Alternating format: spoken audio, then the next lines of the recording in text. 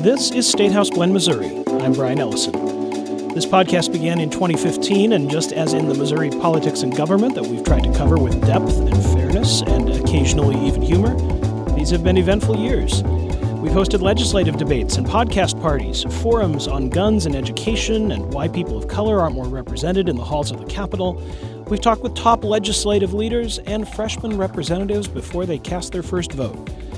We've seen the election of a governor unlike any other, and that governor's fall and resignation amid scandal. We've seen tax cuts and budget cuts, bitter partisanship, and every once in a while, legislators reaching across the aisle to accomplish something together. Today, this episode, we'll take a look at the 2020 legislative session getting underway this week. It promises to be another doozy, with partisan division increasing across the country, elections for most statewide offices, plus the whole House and half the Senate looming, and redistricting on the horizon too. There's a lot to take in, but you'll be taking it in this year without State House Blend. The podcast is going on hiatus as KCUR devotes its resources to other avenues for bringing you all the latest political and government news from Jefferson City and around the state. I do hope you'll seek out those avenues, including great reporting from my KCUR colleague Aviva Okeson-Haberman, plus daily reports from the Capitol and our public radio partners across the state. You can find that coverage online at kcur.org or on the air at KCUR 89.3 day in and day out. I will be listening, and I hope you will be too. But don't unsubscribe from our feed quite yet. We'll occasionally share something here, and we'll let you know what's next.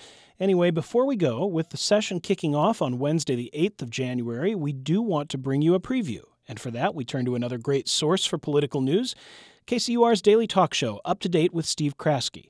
Steve spoke with Jacqueline Driscoll of St. Louis Public Radio and Brian Houseworth of MissouriNet about what to expect this year in Jeff City. Joining us from the State House in Jeff City to talk about the 2020 session are Jacqueline Driscoll. She's a State House reporter for St. Louis Public Radio. Jacqueline, good morning. Good morning. Brian Houseworth is also with us again. He's a news director for MissouriNet. Brian, good morning. Good morning to you, Steve. As we sit here today, Jacqueline, is there one issue that you expect to dominate the proceedings this year, or do you expect the issues and the attention to more or less be all over the map? You know, you're asking the new kid on the block how a new legislature is going to have a year of legislative session. From what I've heard talking to lawmakers, it seems like the Democrats have a really clear path that they'd like to take, and the Republicans have a really, really clear path that they'd like to take. Both are very different. Democrats want to focus on things like gun control and health care, and I've heard from the Republicans that they want to talk about urban violence, the budget, and clean Missouri. So my initial projection is it's going to be all over the place, but Brian may know better than I. What do you think, Brian? I think Jacqueline's spot on. I mean, obviously, it's a tale of two different things, and the Senate priorities are always different than the House priorities. But in terms of one big issue, right now, I would say one of the biggest issues we are going to see this year, and it's not really a partisan issue, is gambling. I have to put that right up near the top because it's so big. We're going to see a sports wagering bill.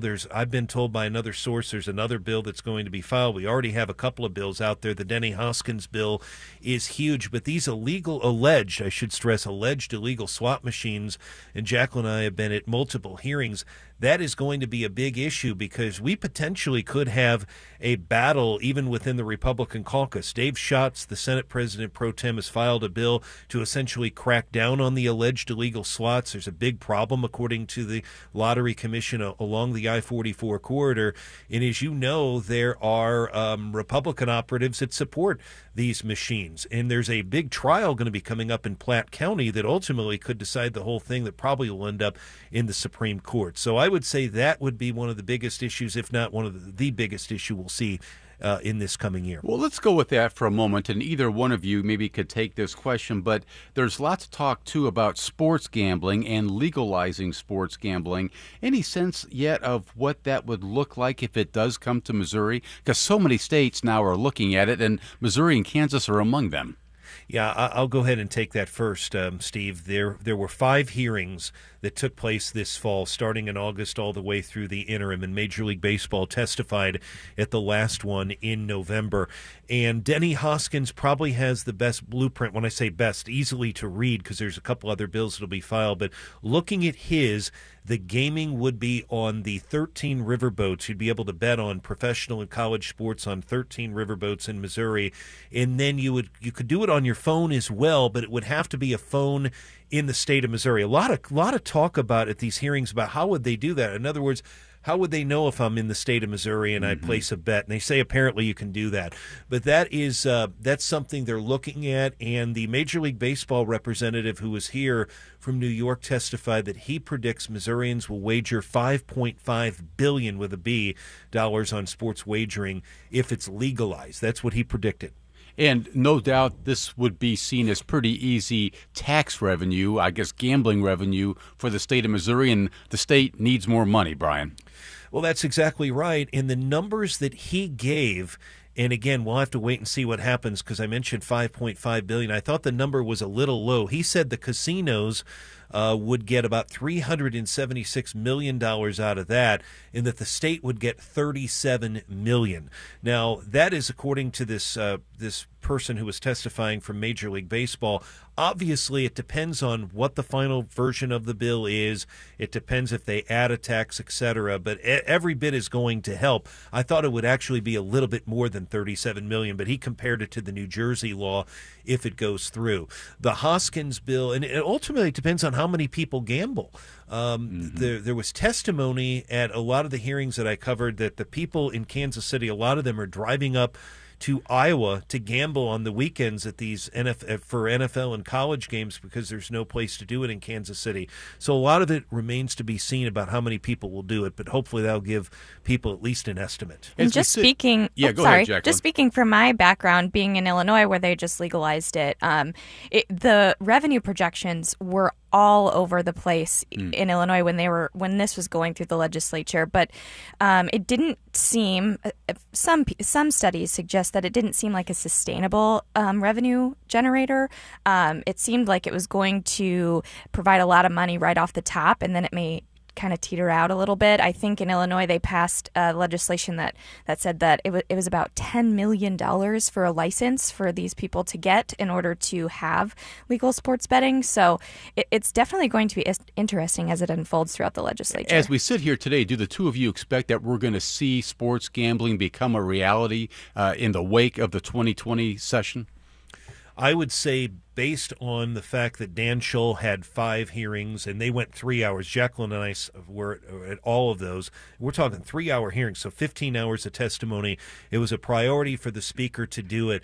And the fact that Dan Scholl is pushing this, the fact that Denny Hoskins is pushing this, yes, I expect that there will be a sports wagering bill that passes. Now, will it be the Hoskins version? We don't know at this point. What I don't know, Steve, and answer your question, will there be something that passes to crack down on the alleged illegal slots? That's much more controversial.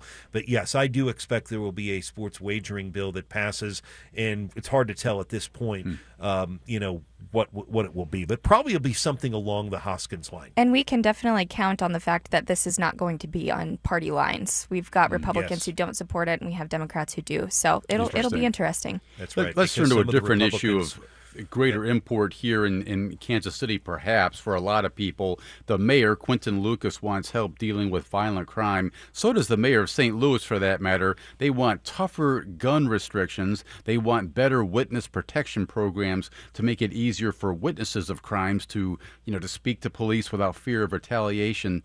The governor has said he wants to help out here, but legislative leaders have also said there's not a lot of interest. How do the two of you size this one up?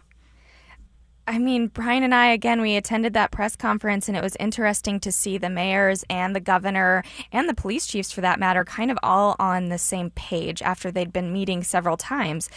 But we haven't really seen it come to fruition. I mean, we haven't really seen many pre-filed bills. I've spoke with Speaker Haar, who said that he's going to be very hesitant on any type of gun reform that was talked about at that press conference, where the governor said that he he did support some of the red flag laws and passing a state law to keep handguns out of the hands of minors. But yeah, Brian and I haven't really seen a whole lot come to fruition after that. I agree with Jacqueline, and we take a close look at the bills that are filed every day. Jacqueline and I both do, Steve, as do you, and I don't think anything like that has been filed. But as Jacqueline pointed out, witness protection is really the biggest thing, because witnesses are being threatened. In some cases, they're being killed.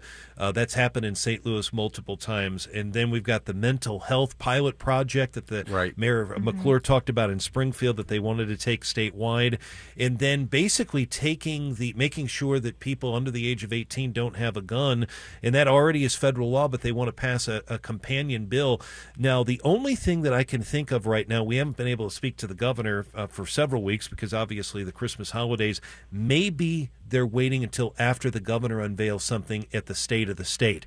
But I thought the most powerful thing in Jacqueline's story that she did in her preview was the fact that Speaker Har seemed to be at odds with as I read the story, seemed to be at odds with the governor. I thought that was very powerful. And the only other thing I would add, Steve, is when the Legislative Black Caucus met with the governor this fall, and Jacqueline was there too, Representative Ashley Bland Manlove from Kansas City came out, and she told Jacqueline and I and the rest of the press that the governor wanted to do more, but he could not because of his Republican caucus. She said that on the record. Well, help me understand this, because people listening might be shaking their heads here.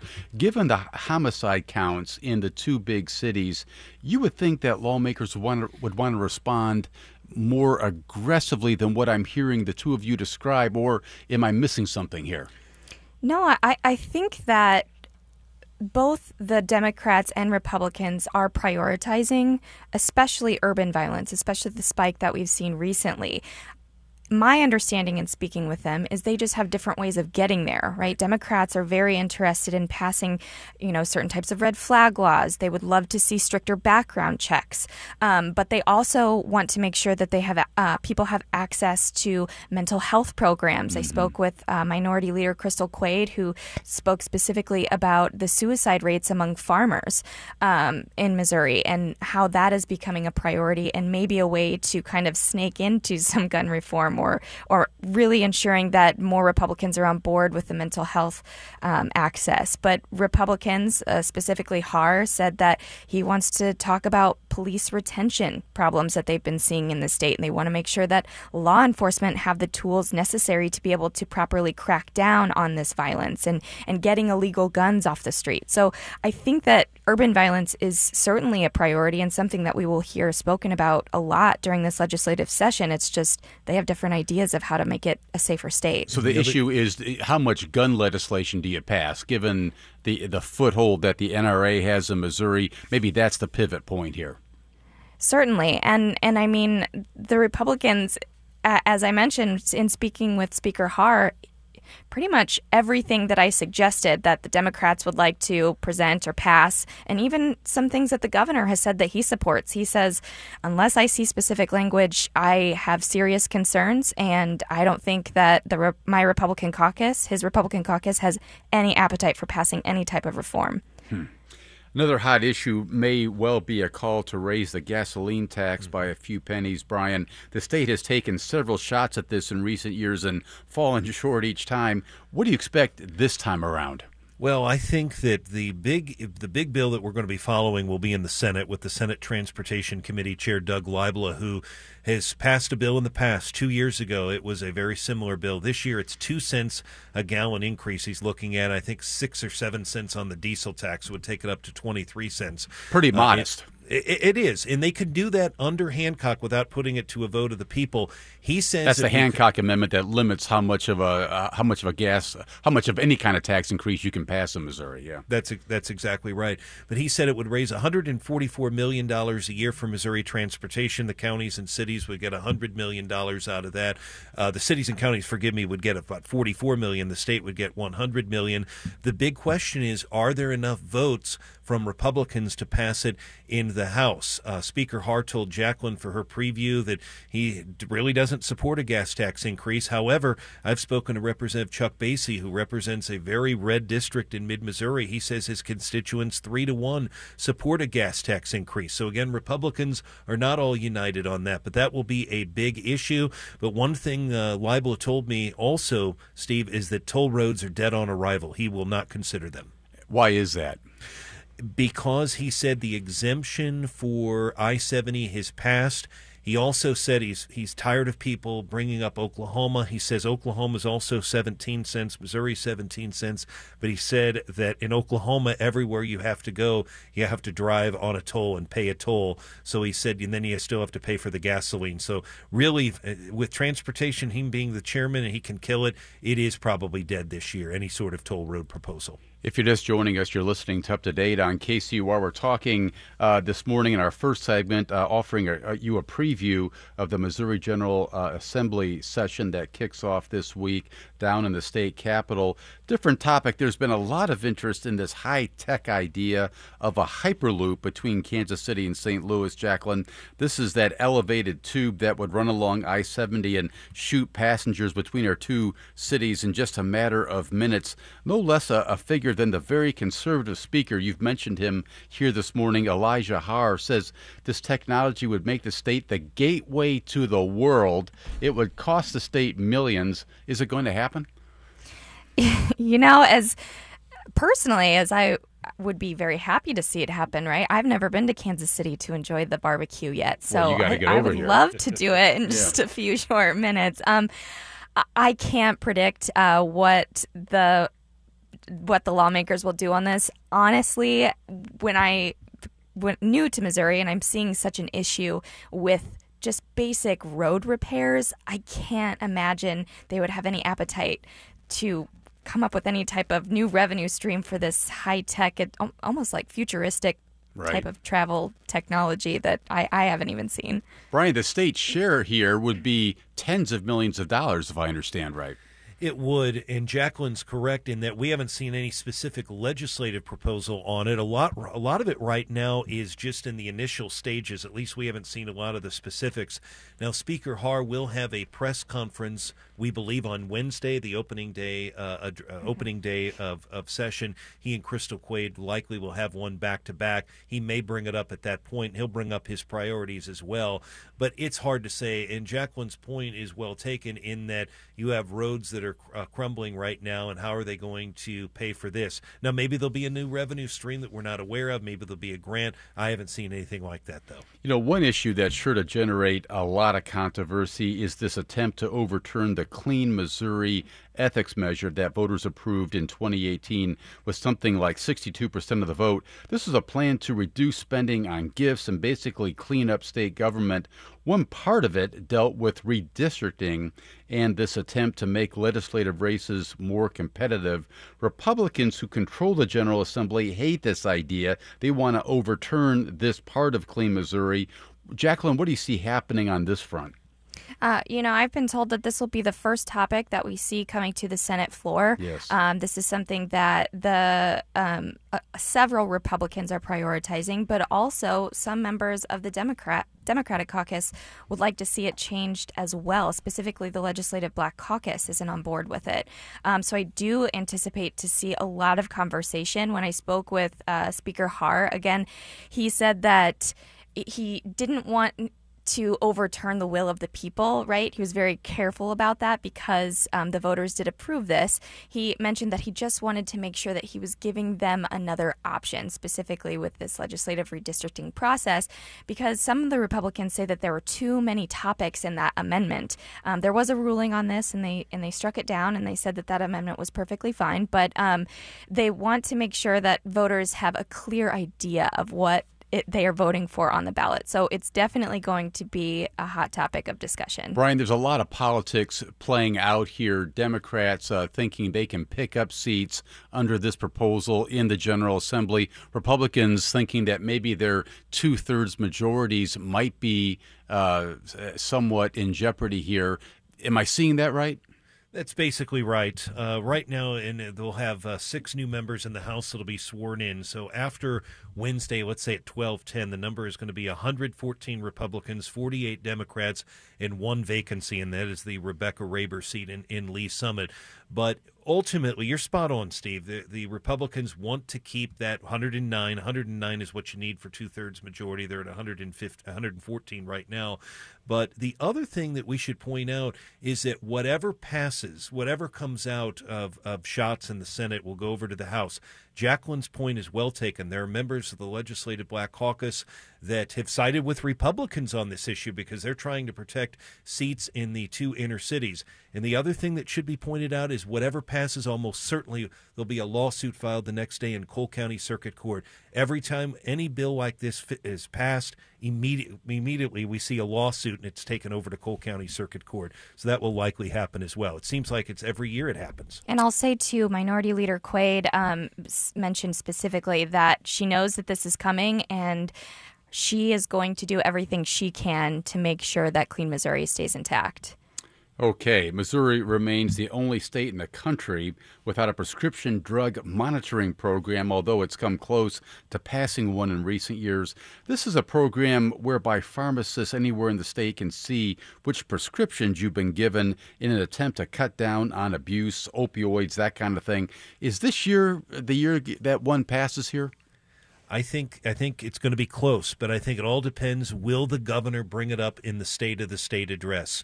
If it's in the State of the State address and a governor's recommendation, I think that it does pass. And because the governor's support is seen as so pivotal in a really divided issue like this one. I would say yes, and he would provide political cover to conservatives who are going to probably face primary challenges from people who are concerned about privacy issues and things like that. But it's no problem in the House. It has bipartisan support in the House. Holly Rader is the bill sponsor. It's passed there every year with 110 plus votes.